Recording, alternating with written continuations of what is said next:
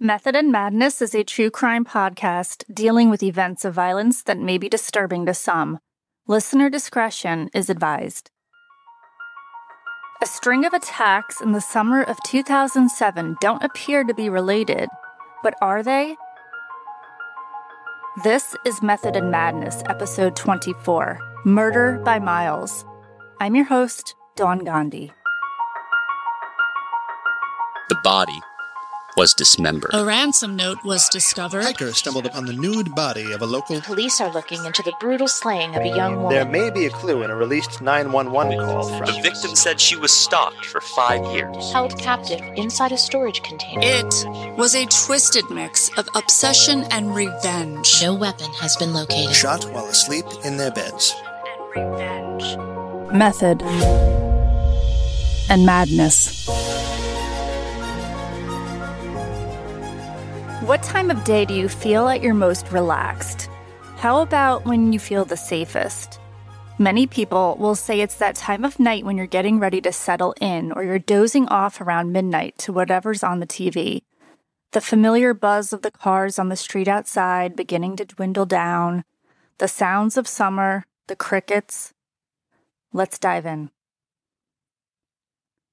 42-year-old Darlene Ewalt lived in West Hanover Township, Pennsylvania, a town northeast of Harrisburg in Dauphin County, with her husband Todd and their college-age son Nick.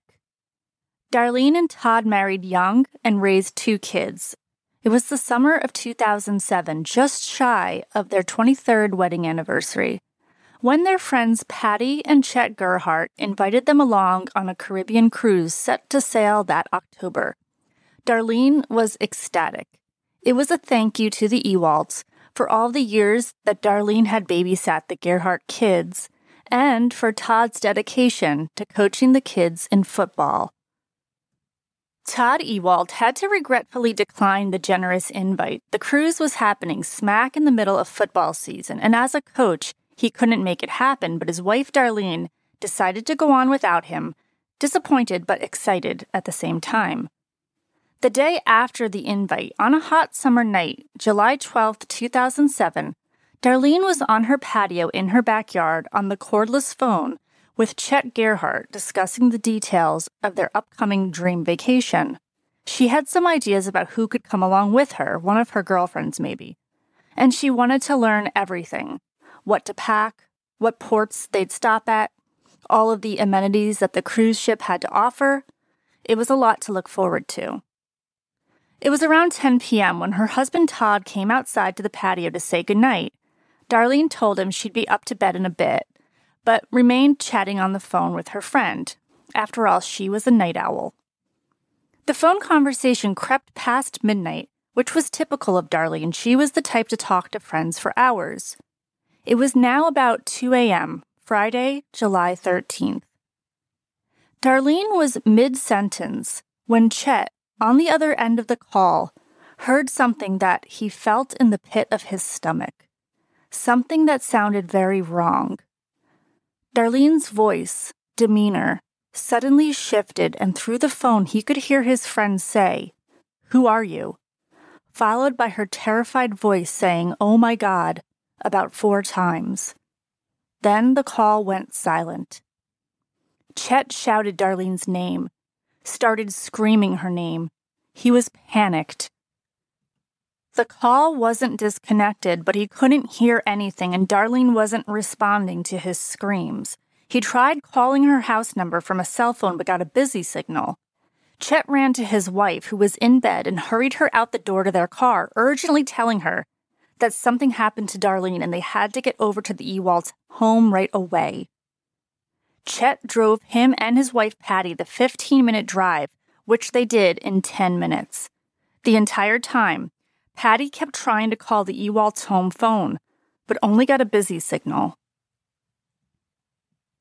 When Chet and Patty pulled up to the house, it was quiet and still.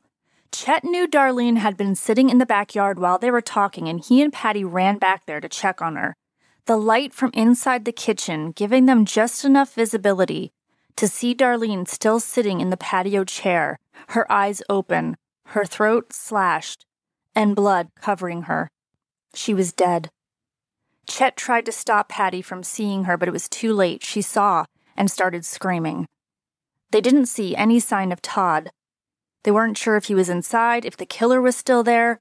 Where was the couple's son, Nick, who was home from college for the summer? Chet and Patty didn't know if a madman was lurking in the shadows. They went back to their car, locked themselves in, and dialed 911. Minutes later, police were at the Ewalds' home. The Gerhardts were taken down to the station for their statements while other officers barged into Todd Ewald's bedroom, ordering him to put his hands where they could see them. Todd was sound asleep but jolted awake, confused by who was in his bedroom. According to an interview he did with Dateline in 2009, in those first few moments, he thought it was his son and his son's friends pulling some kind of prank. But it was no prank, no joke, and Nick, from his bedroom, was also getting ordered out of bed. He and his dad were handcuffed, puzzled and asking where Darlene was, pleading, where was Darlene? But the officers weren't answering their questions. Todd and Nick were desperate to know what was going on. There were the flashes of photos being taken outside. Officers were serious, not acknowledging any questions being fired their way. When Todd noticed his wife's cell phone and purse were sitting on the table, he knew she hadn't left the house. He knew she was there somewhere. Nick was led into the kitchen where police removed his handcuffs and sat him down. It was then that he learned the horrible news, that his mom was dead. His screams were heard by his dad from another room just as another officer was telling Todd the same news. Something awful had happened in their own home while they were safe in their beds, and now hours later, the police were coldly informing them of the worst news they could imagine. Nick had to make the heart-wrenching call to his sister Nicole, who lived just a few minutes away. She drove over in disbelief, collapsing on the front lawn when she pulled up and saw the police lights and police tape. While the Ewalds family's lives were now altered forever, the police had their eyes on the likely suspect, the husband. What they knew was that a woman was murdered in her own home while on the phone with another man late into the night. The only eyewitness, a rabbit, in a wire pen in the backyard. Darlene was going on a vacation without her husband. Surely they needed to question Todd Ewald. Get him to crack. Maybe he'd confess to killing his wife and then stashing the weapon, doing a quick cleanup, and hurrying to bed before the police could get there. Todd adamantly denied any involvement in Darlene's murder, and he was questioned for days, relentlessly, about his marriage, about his finances. Investigators were trying to dig into any reason he would have for wanting his wife dead. Why was she on the phone with another man? Why was Todd not going on the trip? He took a lie detector test, which to his surprise, they told him he failed. And then he lawyered up, which made the police all the more suspicious. They didn't seem too concerned at the time that, according to Chet Gerhardt, Darlene had clearly asked her attacker who they were before she was brutally stabbed to death. Just days later, on July 17, 2007, 37-year-old Patricia Brooks was asleep on her couch inside her home 35 miles away from West Hanover on Bowers Bridge Road in Conwego Township, Pennsylvania. It was a house surrounded by cornfields near the Blue Ridge Mountains, and just after 2 a.m, Patricia woke to a sharp pain in her right shoulder. Behind her was a man dressed all in black, stabbing her with a knife with a hook at the end of it. The knife slit her throat, and she screamed just as the man stopped and calmly exited her house. She reached up and felt her neck and realized she was seriously injured as she saw her own blood pouring onto her carpet. She went upstairs to where her daughter and mother were sleeping, and they called 911. Patricia was transported to York Hospital, where she was treated for the wounds to her neck, chest, and shoulder, and she told police about her attacker. She said he was a white male with a, quote, potbelly who was dressed for the occasion wearing all black, pants similar to a prison guard's uniform, and a black hat. He had nothing that obstructed his face. A witness who was driving to work that morning around 4:30 a.m. saw a man walking away from the area where Patricia lived. The man was dressed all in black. Patricia was fortunate. She survived her attack, and she was able to describe the attacker's clothes and build, but hadn't gotten a clear look at his face, and she didn't think she recognized him as anyone she knew or anyone from around town. There was also nothing missing from her home. This didn't appear to be a robbery. Had she scared the man off when she screamed? Did he think he had murdered her? Police in 2 different townships in Pennsylvania had their hands full. Conewago Township Police were trying to investigate the attempted murder of Patricia Brooks, and police in West Hanover were failing to find any physical evidence to link Todd Ewalt to the vicious murder of his wife, Darlene. And 98 miles down the road, east down Highway 78, we go to Bloomsbury, New Jersey, a tiny town in Hunterdon County that, as of the 2000 census, had a population of 886 people. Current Bloomsbury resident Michelle describes the town as an interesting mix of old and new, where there are well-maintained Victorian homes, craftsmen from the mid-20th century, and newer homes built in the last 30 years. It's very lived-in and homey. Trees are mature, sidewalks showing characters of years gone by. For a small town, it's not an everybody knows everyone sort of place, but there's a camaraderie and a Jeep wave as you pass through town.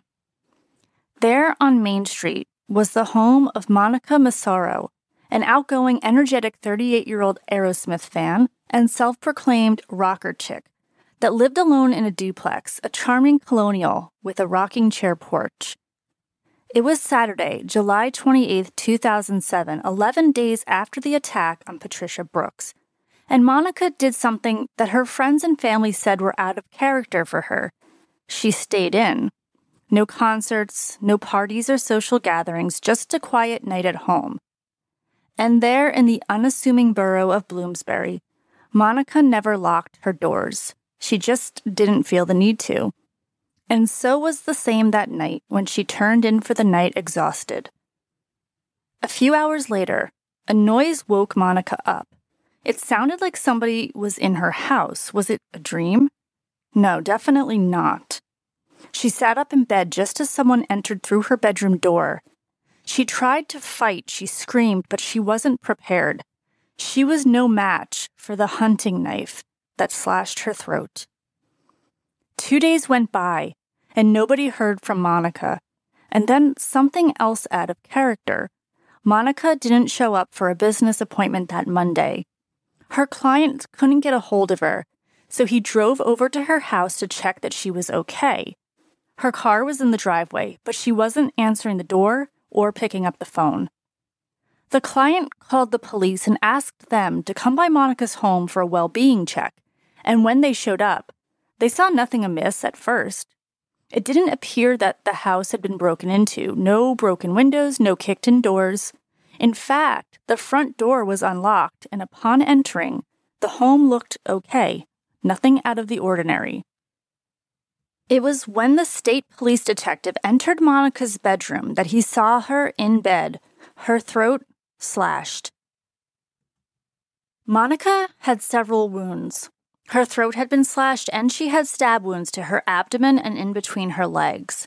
It seemed she had passed away sometime in the night hours of late Saturday or early Sunday, just 12 days shy of her 39th birthday. As cliché as it sounded, murders just didn't happen in the sweet little town of Bloomsbury, which was smaller than a square mile. And a murder occurring in someone's home while they're in bed, well, that sounded personal. Who would want this lively, free-spirited woman dead? Homicide investigators began looking into Monica's dating life. Surely something there would lead them to her killer. Monica's friends later went on to say how unsettling it was to attend her funeral, looking around and wondering, could one of these people be responsible? Did someone here in this room take this woman from us in the most horrific way? Police spent the next several days canvassing the neighborhood to determine if additional evidence found could be helpful in naming Monica's killer. It was a friend of Monica's, Lauren Berger, and her husband that started to wonder if perhaps it wasn't someone they knew at all. While doing some web sleuthing, they discovered that 2 weeks before Monica's murder, another woman had been murdered in the same way, her throat slashed, Darlene Ewald, who was murdered in her backyard. Police in Pennsylvania were looking at her husband, who had no connection to Monica. Meanwhile, 275 miles away, another attack had taken place. A similar type of attack, this time on a teenager in Chelmsford, Massachusetts.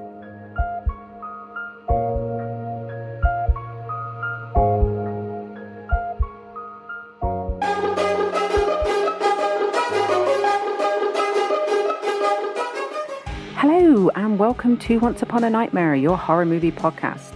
I am your host, Lorraine, and I'm here to chat about the fictional horrors of the world with some real horror thrown in. So if I want that true crime fix, I can just find a film based on actual events and chat about that. Still a horror movie. Loophole! I have had what some would call an unhealthy obsession with the horrors of the world for well over 30 years now, real and fictional. So if any of that piques your interest, you can find me on your podcast platform of choice. And of course, don't forget to rate and review and subscribe. I'd really appreciate it. Thanks for listening. Bye. It was the night of Sunday, July 29th, 2007, the day before police would discover the body of Monica Massaro killed in her own bed. Around 11 p.m., police officers were called to an apartment in Chelmsford, Massachusetts. A woman reported that someone was trying to open her front door and that she saw a man hiding in the bushes outside her complex, just below her balcony. He'd been trying to get into her home and had been pounding on the door. The police arrived, but the man had disappeared.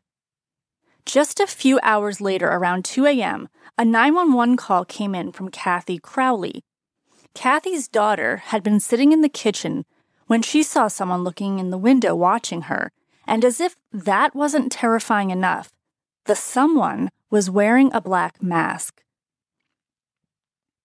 When Kathy stepped outside to check it out, she saw a man dressed all in black. According to her, he looked like a ninja.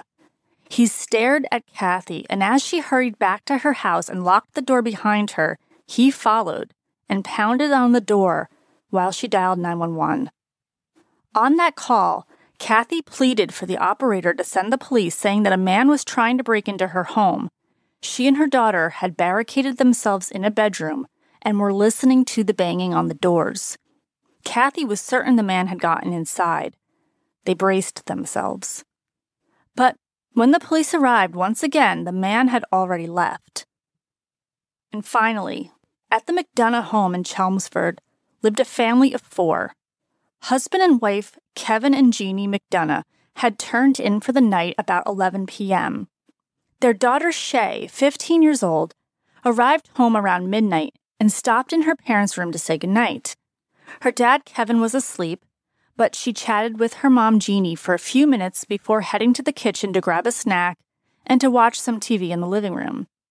And just like she usually did if her brother Ryan wasn't home yet, she left the back door unlocked for him. Around 2 a.m., Shay got ready for bed and retired to the guest bedroom, which was cooler in the dead of summer than it was in her own bedroom. Little did she know, however, that her brother had called her parents before they went to bed to let them know he wouldn't be home. He was spending the night at a friend's house. So, unaware, the family were in bed, with their back door unlocked, and a man was in their neighborhood jiggling doorknobs. Just before 4 a.m., Shay woke up. Someone was in her room holding something to her throat. Groggy, she first thought it was her brother joking around, but quickly realized it was a weapon being held to her throat, and the person in her room was telling her not to make a sound or he'd fucking kill her.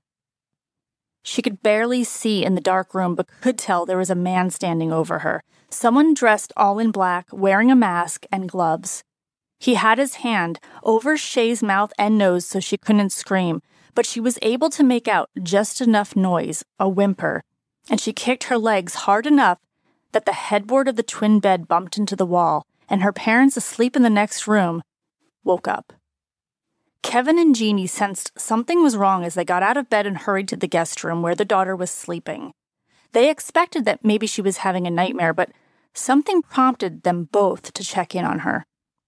When they walked in, they saw the silhouette of a figure standing over Shay's bed. Kevin confronted the man, yelled at him, demanded to know what he was doing, and the man turned around to face him.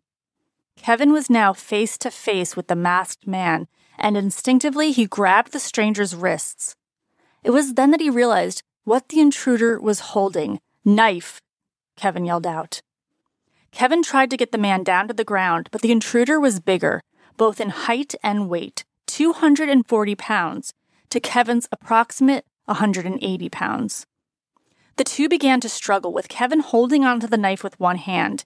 He was able to get his arms around the intruder's neck into a chokehold, and Jeannie grabbed the knife from the man's hands, but his grip was so tight that she could only pull it by the blade, which cut her palms. Shay grabbed her cell phone and made a call to 911 while the intruder held onto the knife.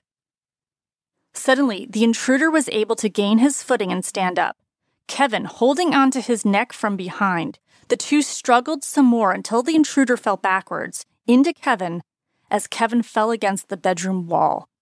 The intruder was now in Kevin's lap as Kevin kept a chokehold on him. He called out to Shay to grab his gun, and Shay said okay in a knowing way. Everyone that lived in that house knew that there was no gun, but hopefully this would help subdue the large attacker until help arrived. At the instruction of the 911 operator, Shay went outside to meet the responding police officers while Kevin and Jeannie continued to hold the intruder down and persuade him to hand over the knife. Jeannie thought the guy that had broken in was someone from Shay's school, but when the intruder spoke with a thick Southern accent, the realization set in that this was an adult and he wasn't from around here, and that what could have happened that night could have been way worse.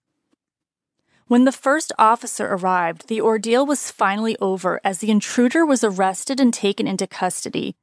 Jeannie McDonough was taken to the hospital to have her hands treated from the knife wounds, but Shay and Kevin fortunately didn't require any medical attention. The intruder was identified as 42-year-old Adam Leroy Lane, a high school dropout and career trucker from North Carolina. He was a married man with a daughter and 2 stepdaughters. Detective George Tyros said that at the McDonough home, quote, there was a couple of knives, large hunting knives, and there was a fanny pack belt that had the knife sheaths hanging from it. There was choking wire, a Chinese throwing star, and there was a leather mask with the eyes cut out and the mouth cut out, just a horrifying leather mask.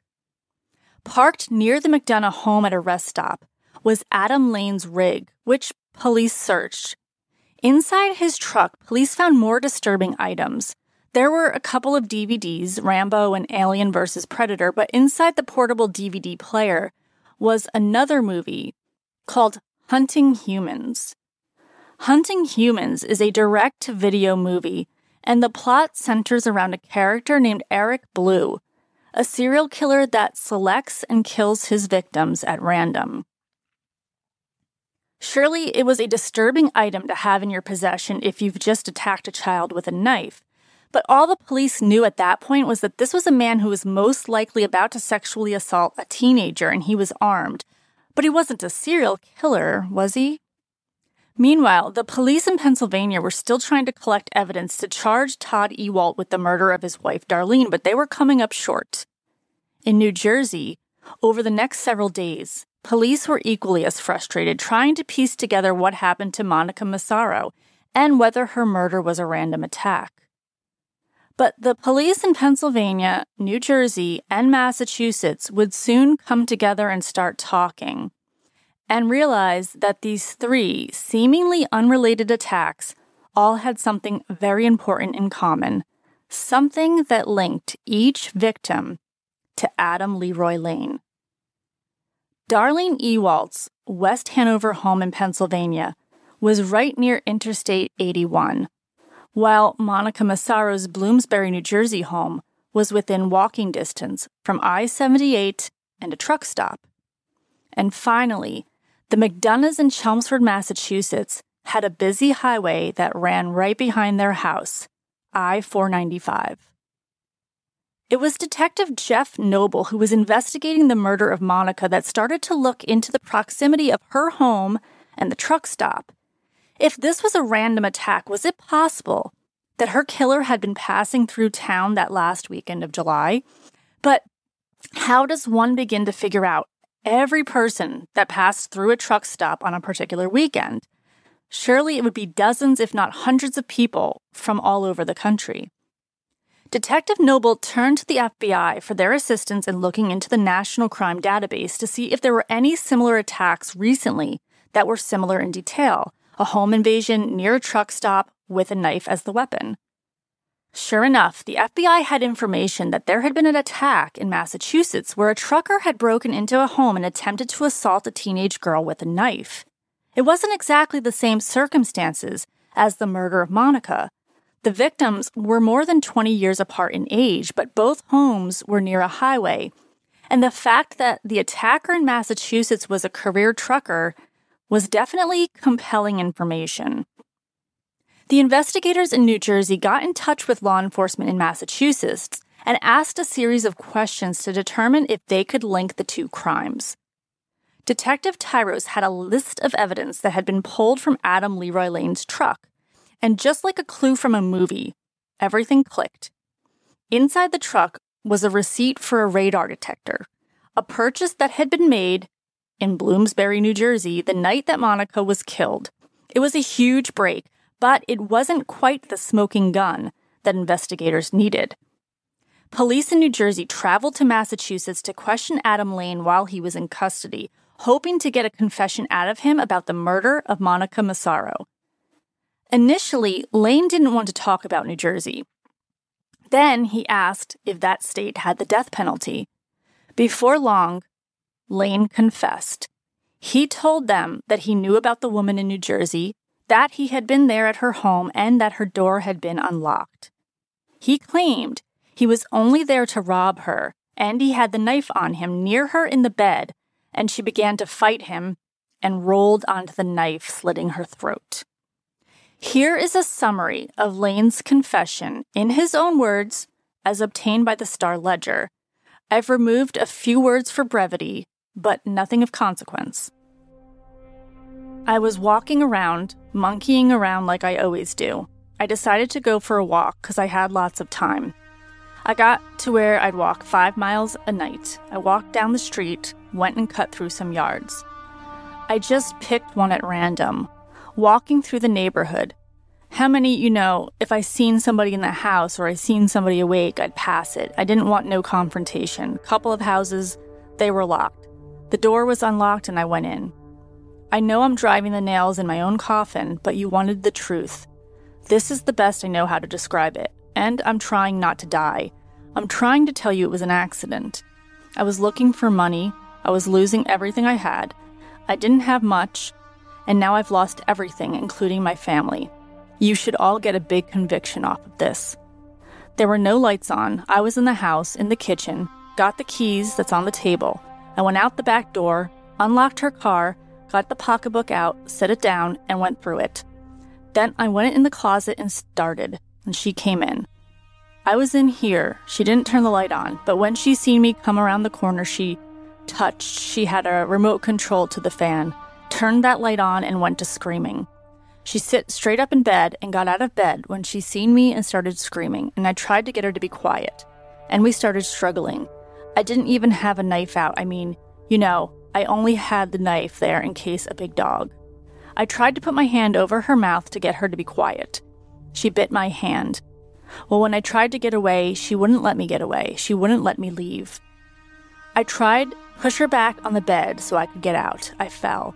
I had 2 back surgeries. I ain't got no strength. I mean, I might look big and mean, but I'm not. I'm Peasley, really, when it comes to wrestling around with anybody. Ask the man that put a chokehold on me, because he weighed 70 pounds less than I did. Well, I had pushed her down at that point. I was going to show her the knife to scare her. Maybe I thought she'd let me go. And I was leaning on the knife, next to the bed, or on the bed for support. And she rolled over to get away and got cut with it. I thought maybe it was just a little scrape or something. God, there was so much blood. She bled to death. I couldn't do nothing about it. It didn't take very long. Less than 60 seconds. I thought if I made it look like somebody went in and ravaged her and all that, I'd make it a little better, but they wouldn't look toward me. I wanted to make it look like somebody, like some sex maniac, some sex crime. I cut her in a couple places after she was dead, between the legs on her stomach.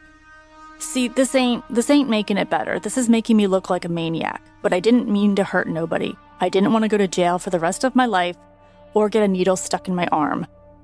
I didn't not have any relations with that woman before, after, or during. I love my wife very much. I ain't out for sexual joys. I went out the back door, beside the car, and up through the yard, and back to the truck stop. I took her pocketbook from the car and a necklace I found in one of the drawers. I threw the credit cards and license in the trash can. Threw it on top of a building.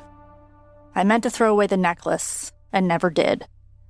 After that happened, I went back to the truck and tried to eat. And I bought a radar detector and went somewhere else, laid down, and tried to sleep. So, that's how Adam Lane tried to explain away the murder of Monica. Of course, police weren't buying his story of Monica rolling onto the knife, and nobody in their right mind believes that Monica Massaro was faced with a killer in her own bedroom and prevented him from leaving, that she was holding him back. Police suspected they had a serial killer on their hands, that if Shay's parents hadn't heard her cries, they'd have more victims across the country. Knowing that Adam Lane was a trucker and that 2 of his victims lived close to highways, police began tracking his routes. Where had he been that summer and earlier? And were there other unsolved murders or other attacks with a knife near his highway routes? Adam Lane was caught on surveillance footage, recorded at Pilot Travel Center on Route 173 near Monica's home.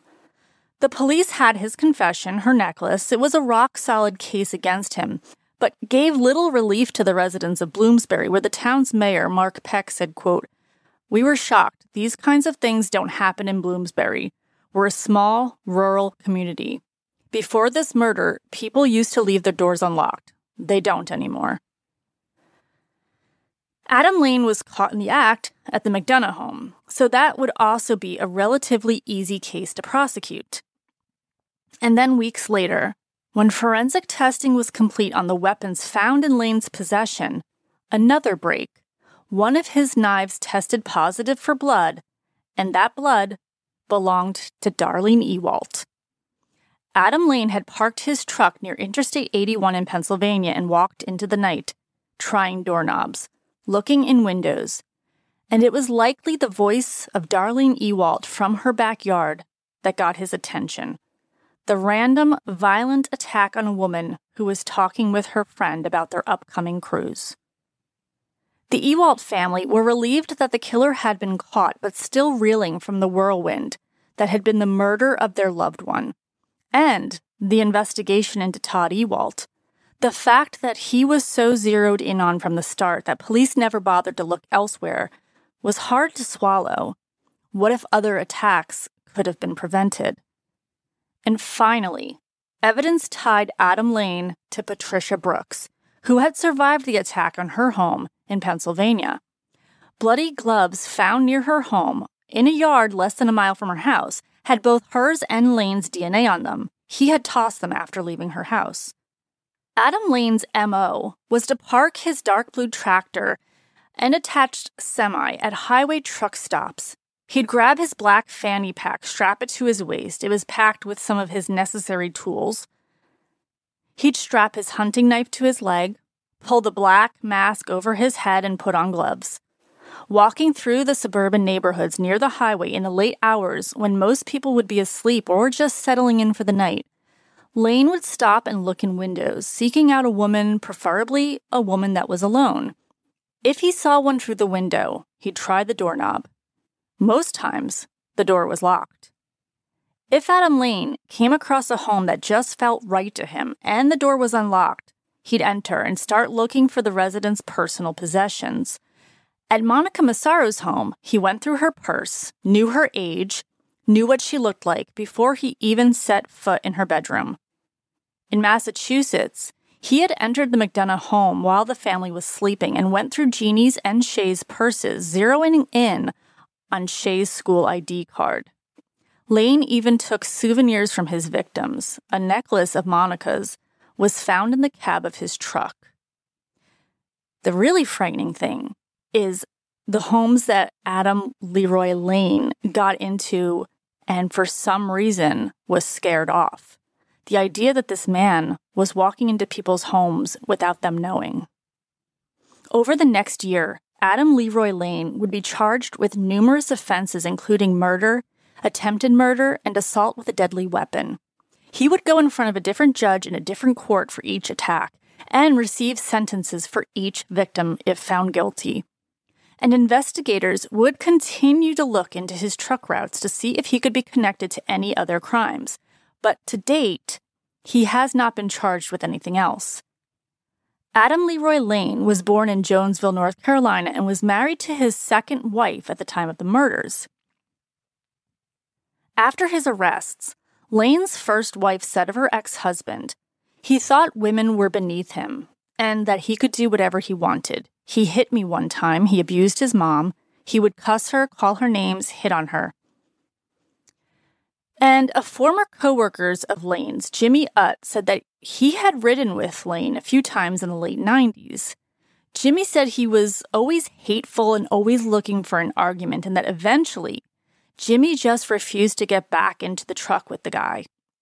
In December 2007, Lane was sentenced to 25 to 30 years in prison for the attack at the McDonough home after pleading guilty to 9 charges, including home invasion, armed assault in a dwelling, assault with intent to murder, and assault and battery with a dangerous weapon. He refused to plead guilty to a charge that indicated he attempted to sexually assault Shay. He didn't want his wife to think he was trying to be unfaithful. That charge was dropped. For the murder of Monica Massaro, Adam Lane pleaded guilty and was sentenced to 50 years. He also pleaded guilty in Pennsylvania and received a sentence of 10 to 20 years for the attempted murder of Patricia Brooks. And finally, Adam Lane pleaded guilty to murder in Pennsylvania to avoid the death penalty and received a life sentence for the murder of Darlene Ewald. He's serving his sentence at Fayette State Correctional Institution, a maximum security facility southeast of Pittsburgh. So, we've covered a range of different types of killers here on Method and Madness: men, women, different motives, financial gain, terrorists with a message. What about people who just simply kill because they want to kill? What drives a person to walk suburban streets at night in the dark, checking doors and windows, randomly killing total strangers and then walking away? If what Lane's acquaintances say about him were true, that he hated women or thought they were beneath him, that may have been enough for him in choosing his victims. If he had bloodlust, he may have also figured a woman was an easier target than a man. Adam Lane was a large guy, but given the confrontation that took place with Kevin McDonough, he was most likely only comfortable attacking people that he deemed below him, weaker than him, and for Lane, that was women. And his particular MO wasn't the wisest, picking homes at random, with no idea what or who could be inside, ended up being his demise, thanks to the Mama and Papa Lions that are the McDonoughs. Did Adam Lane start to think he was untouchable? Or was he that stupid to think that he could keep this up without being caught by either a large dog, an angry dad, or law enforcement? You look at serial killers like the Golden State Killer, original Night Stalker Joseph DeAngelo. He had a similar MO of stalking his victims, looking for women that were home alone, until eventually targeting couples. Now, why was he so, quote-unquote, successful? Was it because he carried a gun and was able to get his victims to comply and Adam Lane only carried knives? Was D'Angelo smarter about targeting his victims? Look at how sloppy Adam Lane had already gotten the night he was caught. He allowed 2 different women at 2 different homes to see him attempting to break in before fleeing. He chose a house where a man was present, and clearly he didn't have the ability to fight him off. It's hard to look at this case of a horrific serial killer and not wonder if any of these crimes could have been prevented. Adam Lane gave off some creep vibes to people who knew him or encountered him in the day-to-day, but nothing shouted out, apparently, that he would start hunting humans. Is it possible that after the murder of Darlene Ewald, further attacks could have been prevented? Is it possible that the police were too laser-focused on the husband rather than considering other alternatives?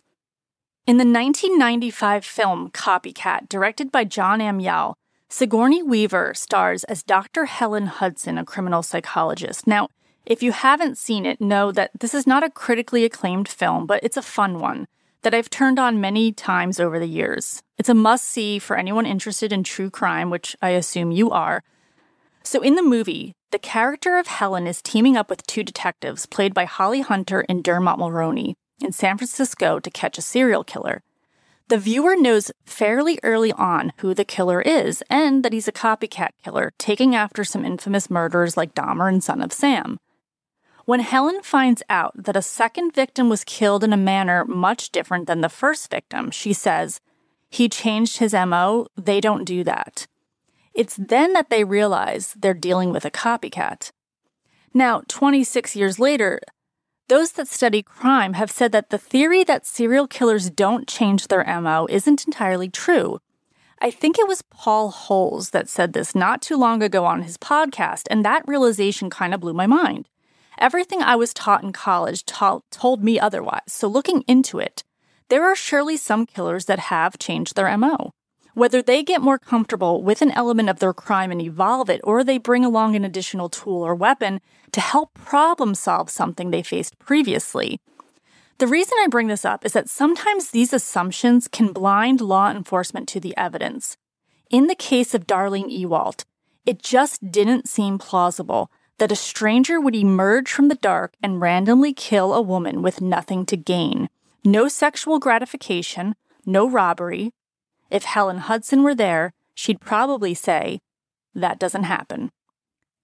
Despite the fact that there was no evidence that pointed at Todd Ewald, sometimes years of experience works against you. Thank you for listening to Method and Madness. This is an independent podcast, so if you like it, go ahead and leave a 5-star review. It helps new listeners find me, and I really appreciate it. I'm on Twitter at MethodPod and on Instagram at Method and Madness Pod. There's a Method and Madness page on Facebook as well.